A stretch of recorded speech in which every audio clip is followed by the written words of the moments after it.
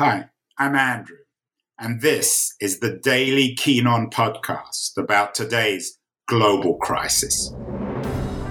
The coronavirus pandemic is dramatically disrupting not only our own daily lives, but also society itself. This show features conversations with some of the world's leading thinkers and writers about the deeper economic, political, and technological consequences of the pandemic. It's the daily podcast trying to make long-term sense out of the chaos of today's global crisis. It's 9 a.m. In California on the 24th of March. The US Congress is supposedly close to a deal, a $2 trillion deal on the coronavirus package. The stock market is up, but who knows what's going to happen by the time you listen to this. It's noon on the East Coast, and in Washington, D.C., I'm talking to Edward Luce, the Financial Times' U.S. national editor and columnist, and the author of an excellent book about the crisis of democracy, the retreat of Western liberalism. Ed, your colleague Rana Foroohar has invented the term life in BC and AC. I know you've also given quite a lot of thought to the way in which this crisis is changing the very structure of life in the United States. What do BC and AC mean? Well, that's before coronavirus and after coronavirus. I think Rana, my colleague Rana, is correct in saying this is a seminal event. I would go so far as to say it's going to have a deeper impact on the way we live, the way we think, and the way we do politics than 9/11 and even than 2008. But certainly it's up there in the top three most significant events of this century. And I think we will all remember this phase in our life. Our children will all remember this phase in our lives with actually far deeper an impression than we did where we were on 9/11 or where we were in late 2008. I wasn't around when Kennedy was shot, but everyone remembers that moment. I certainly remember the moment when the second plane crashed into the towers. Is there a particular moment that we're all going to remember? Well, I suspect if you're Indian, it's the moment that Narendra Modi in the last 24 hours announced, an entire nation on lockdown, 1.3 billion people on home lockdown, the largest by far, by a multiple human quarantine in history. I think for people on the East Coast of the United States, it's likely to be Monday of a week ago. I think that was the 15th or the 16th of March when the first full week of no school and of effective lockdown began in many of the East Coast cities. Similarly, in San Francisco, you're going to remember the day that Mayor London announced that, and you're probably going to remember the day Gavin Newsom did statewide for California. We remember it because life just dramatically changed overnight. It wasn't that gradual. It was a pretty sudden shift. And we're now all, sort of inventing new terms and new vocabulary and using scientific terms every day that we'd never used before in our life, such as herd immunity and community spread and stuff like that. It's changing our vocabulary. Ed, you've written about Western liberalism, particularly its crisis. How do you expect the world of AC to change, to transform the nature of Western democracies? Easy question. I can tell you how I hope it would change, but I'm very cautious about making predictions. And the reason why is because 3 weeks ago, President Trump was saying $8.5 billion was too much, but he'll take it anyway. That's what the Democrats in Congress wanted to give to the CDC and the NIH, etc. Within 10 days of that, he was pushing for $1 trillion plus. At that time, he said there were 15 or fewer Americans with home-based infections, community-spread infections of coronavirus. Now there are about to be 50,000. So what can change in the space of 2-3 weeks has been breathtaking. And extrapolating from that to say what's going to happen in November and how this will change politics is, I think, almost futile at this point. I was as stunned as anybody else, or at least as many other people were, to see that Trump's coronavirus handling approval rating is now at about 55%. So what I am perceiving in my social isolation, and what you may be, Andrew, in yours, is not necessarily what the majority of Americans are perceiving. So I can tell you what I would like to see happen, but I would caution this is quite possibly wishful thinking. Right, I understand that, and you've of course been quite critical of President Trump and the nature of his regime. Do you expect this crisis to change Trump, or is it just making Trump more like Trump? And is it compounding the populist forces which are driving him? Well, I think his first two attempts at passing a stimulus, included this $500 billion bailout fund, which others have dubbed slush fund, for companies, for corporations, that had a secrecy clause for 6 months, which could well mean that companies receiving money, public money, wouldn't have to disclose it, or the Treasury wouldn't have to disclose it until after the presidential election. Trump has himself complained that his own businesses have shuttered. Most of Trump's properties, golf courses, etc., have shuttered. And he's himself said that he has lost billions from being president, and refused to rule out accepting taxpayer funds to support his business. Finally, he has said that he will be the ultimate arbiter. He will be the umpire of whether these funds are distributed transparently, fairly, and to deserving companies. You don't need to be a genius, knowing Trump, knowing his proclivities, and knowing how he's governed in his first 3.5 years to deduce from this that Trump sees this as a great pay-for-play opportunity. I think that is Trumpian. Whether it is populist, is another question, partly a semantic question. But I don't think this leopard is going to change his spots. And I do think that the Democratic Party's insistence that this $500 billion comes with transparency and with very clear strings attached that prevent the recipient companies from self-dealing, from paying themselves big bonuses, and from laying off workers is entirely reasonable in any context. But it's essential in this context. We have to maintain trust. Bearing in mind 2008 and the Wall Street bailout, we have to maintain trust in the good faith and transparency of government rescue attempts at the moment. I was very struck with Trump's remarks yesterday, 23rd of March, when he was pretty unambiguous, explicit about accepting a toll of dead people in exchange for stimulating the economy.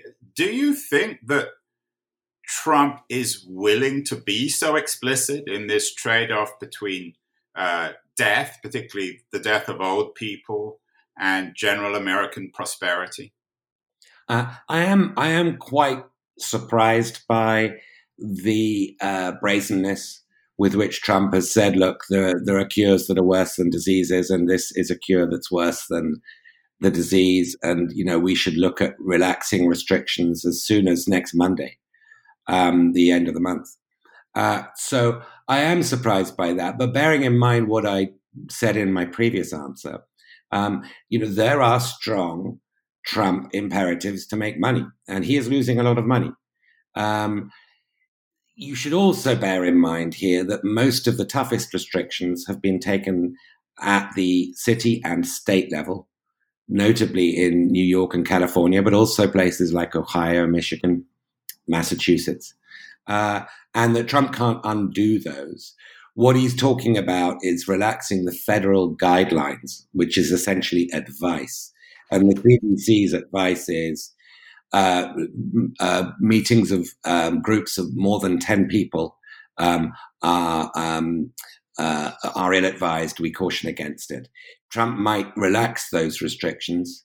He might even scrap them next week in the hope that punters will come flooding back onto his golf courses and into his hotels. But it might prove to be completely ineffectual. I think people are across the country, even Fox News viewers, beginning to get quite well educated on the science of social distancing. So we'll see. But I would never, ever underestimate Trump's motives. They are always low. What about the nature of expertise, particularly scientific expertise, in the political conversation? Populism in the West, particularly Trump's populism, has been based to some extent on challenging the very idea of expertise, intellectual and scientific. Is this crisis going to change that or compound it? It's a very good question, and this is why, to some extent, I'm reluctant to predict. I would like to think that experts are now back in fashion, and the popularity, for example, of Dr. Anthony Fauci, that unelected bureaucrats, and the notion of public service and of good information will come back into fashion. I would like to think that that will be one impact of the coronavirus pandemic. Whether it will prove so in practice remains to be seen. Clearly, Donald Trump thinks he's an expert because he had an uncle at I can't remember whether it was Princeton or Harvard, Dr. Don Trump, who was a very good scientist by all accounts. And Trump, in some way, feels that by osmosis or genetics, he therefore is entitled to talk about science. And what he's been doing every day now for 9 days is indulging in sort of quite extraordinary quackery, sort of amateur prognostications about which drugs might work and miracle cures and so forth. And I don't know whether he's going to be punished for that or whether he's going to be ridiculed. We're seeing both to some degree. What the lasting impact will be on Trump as a politician and Trump's reputation in history is something I would love to predict with confidence, but don't feel able to at this point. And you've spent more time than most, or certainly more time than most of the coastal liberal elites in the US, in the US heartland. You predicted Trump to some extent, certainly more accurately than many other people. What is the heartland, the typical Trump supporter who's sitting in front of Fox? What are they thinking right now? Thank you for mentioning that. I do try and travel as much as I can, and I always find it invaluable and as a great antidote to sitting around talking about politics inside the Washington Beltway. I haven't, for obvious reasons, been able to do that since the epidemic really started taking off in the United States. And so my answer to that question would be secondhand. My fear is, looking at some of the numbers, my fear is that even though there is more awareness across the nation about the science of social distancing, etc., there is a tendency, because of completely separate parallel universe media habits, to filter this through partisan lenses. And you could make the case through the opinion poll numbers and the viewing habit numbers and the online trolling habit numbers that's been quite a lot of in the last few days, that this coronavirus, this pandemic, is being dealt with in a partisan way. And that it's very, very difficult to speak both to liberals and conservatives, Democrats and Republicans and independents, in neutral scientific language about this. And I'll just give you one example. In the last 48 hours, as you mentioned earlier, there's been this push to relax the restrictions much sooner than scientists would advise, in order to get the economy going again. And you could predict very, very clearly who it is who supports that, who it is who's echoing that, and who it is who's opposing that and criticizing it. There are two nations. There were before the pandemic hit. There's clearly two nations now. I would like to travel quite a bit after this, and once we're allowed to, and once the worst is over, and try and get a sense of the answers to your very, very pertinent questions. At the moment, I'm not that optimistic that this is a sort of kumbaya, transcending of partisanship event, not least because of the behavior of the president himself.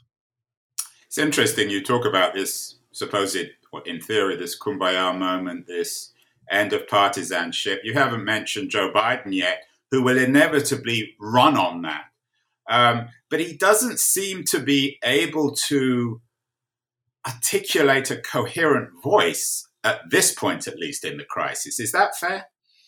That is fair. He did give one very good speech about how America should respond to the crisis, and it said all the things you would want to hear from a president. Follow the advice, listen to the experts, don't listen to the non-experts. We must fight this together. We must help those worst affected. This is going to be a difficult time. It requires global cooperation.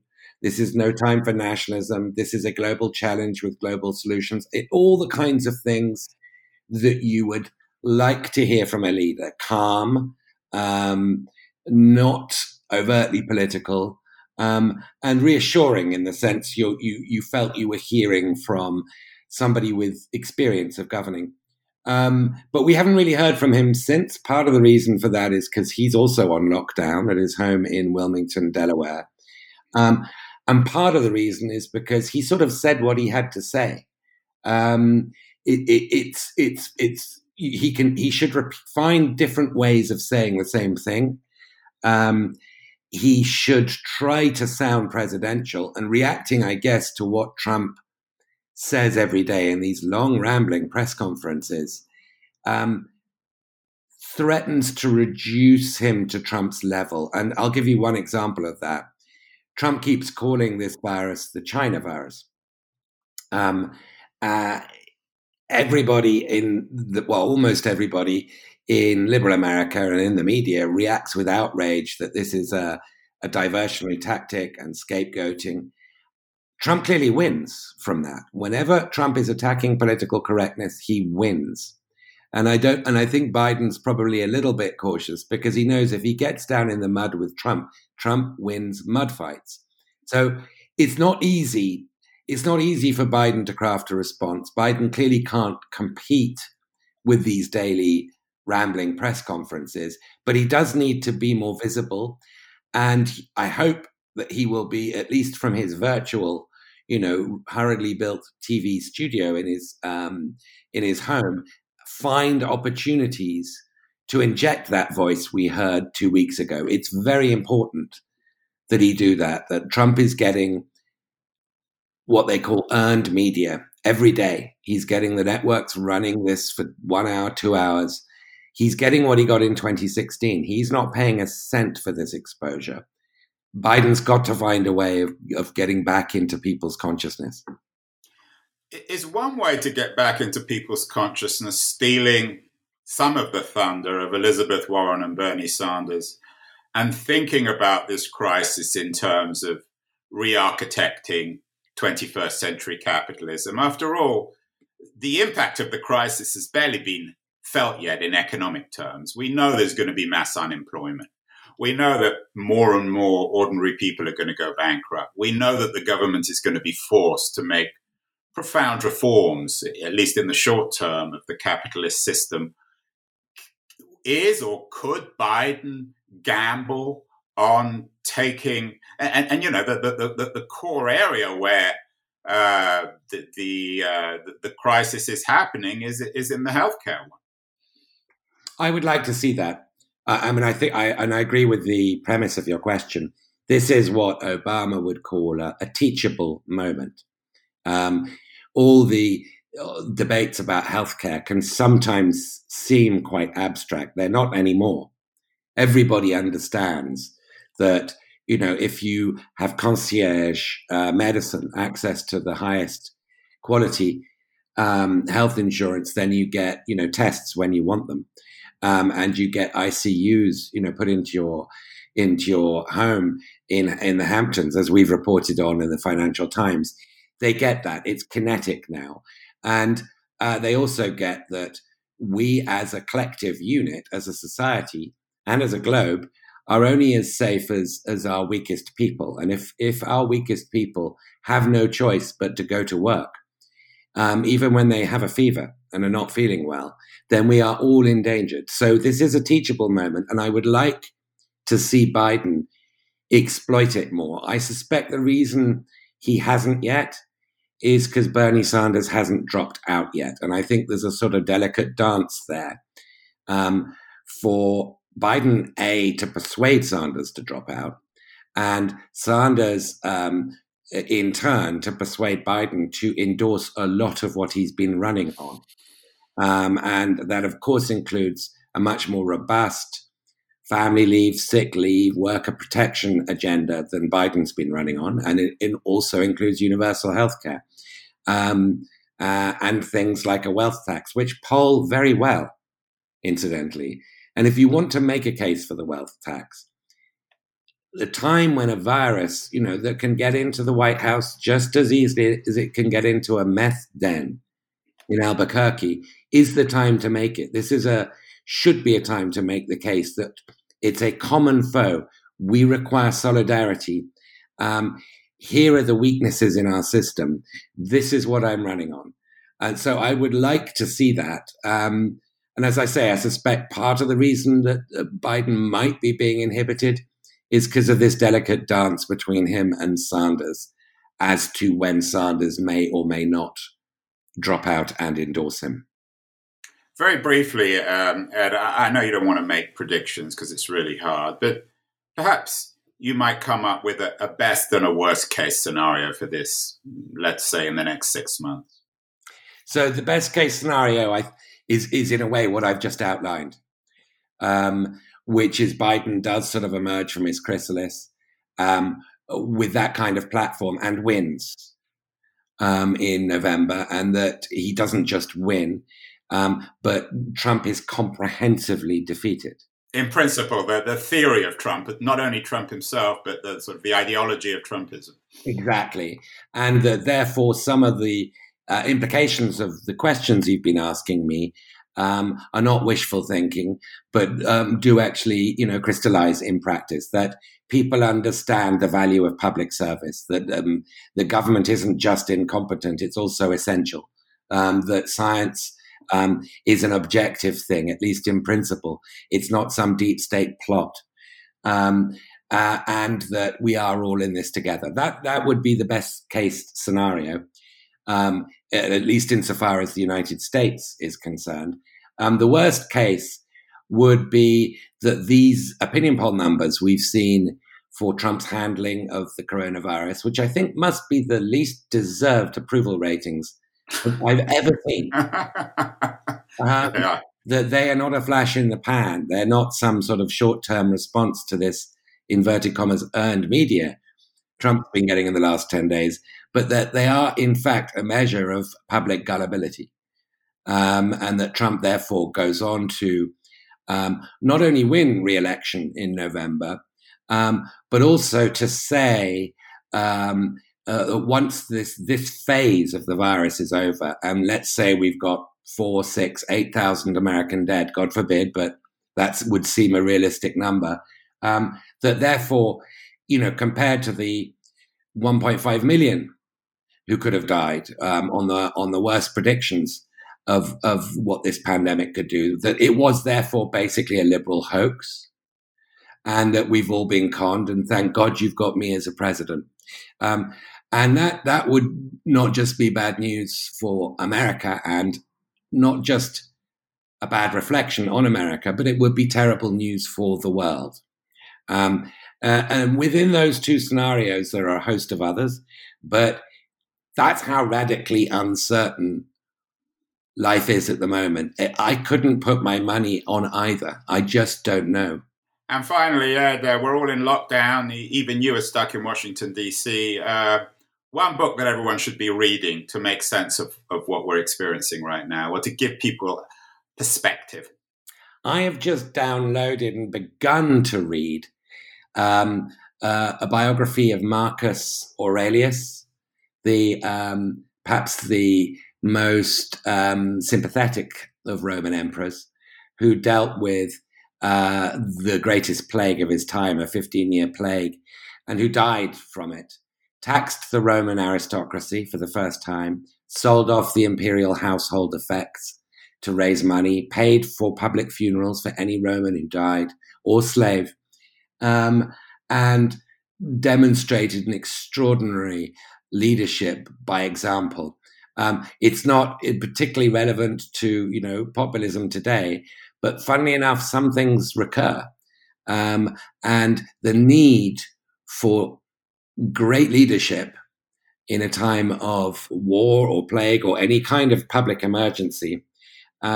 It's called Marcus Aurelius, A Life, and it's by Frank McLynn. And it's the best recommended life of Aurelius. And I couldn't recommend it enough. I've only sort of got a third of the way through, but it's a really important demonstration effect of what great leadership can do in a crisis. You've been listening to Keen On, hosted by me, Andrew Keen. Make sure to join us the rest of this season as we explore how to fix capitalism. Make sure to visit us at lithub.com, where you can subscribe to the show in iTunes, Stitcher, Spotify, or wherever you listen to your podcasts. While you're at it, if you enjoyed what you heard, we'd appreciate a rating on iTunes. Or if you'd simply tell a friend about the show, that would also help too. Today's episode was produced and edited by Justin Alvarez and the team at LitHub Radio. See you next week, and thanks so much for listening. Keen On isn't just a podcast, it's also a book. Our memorable interviews from last year's show about democracy with best-selling writers like Shoshana Zuboff have been turned into a book. Entitled Tomorrows versus Yesterdays, Conversations in Defense of the Future. It's available at all good online and offline bookstores. So if you want to read this podcast, please buy Tomorrows versus Yesterdays. It's the essential analog complement to this digital show.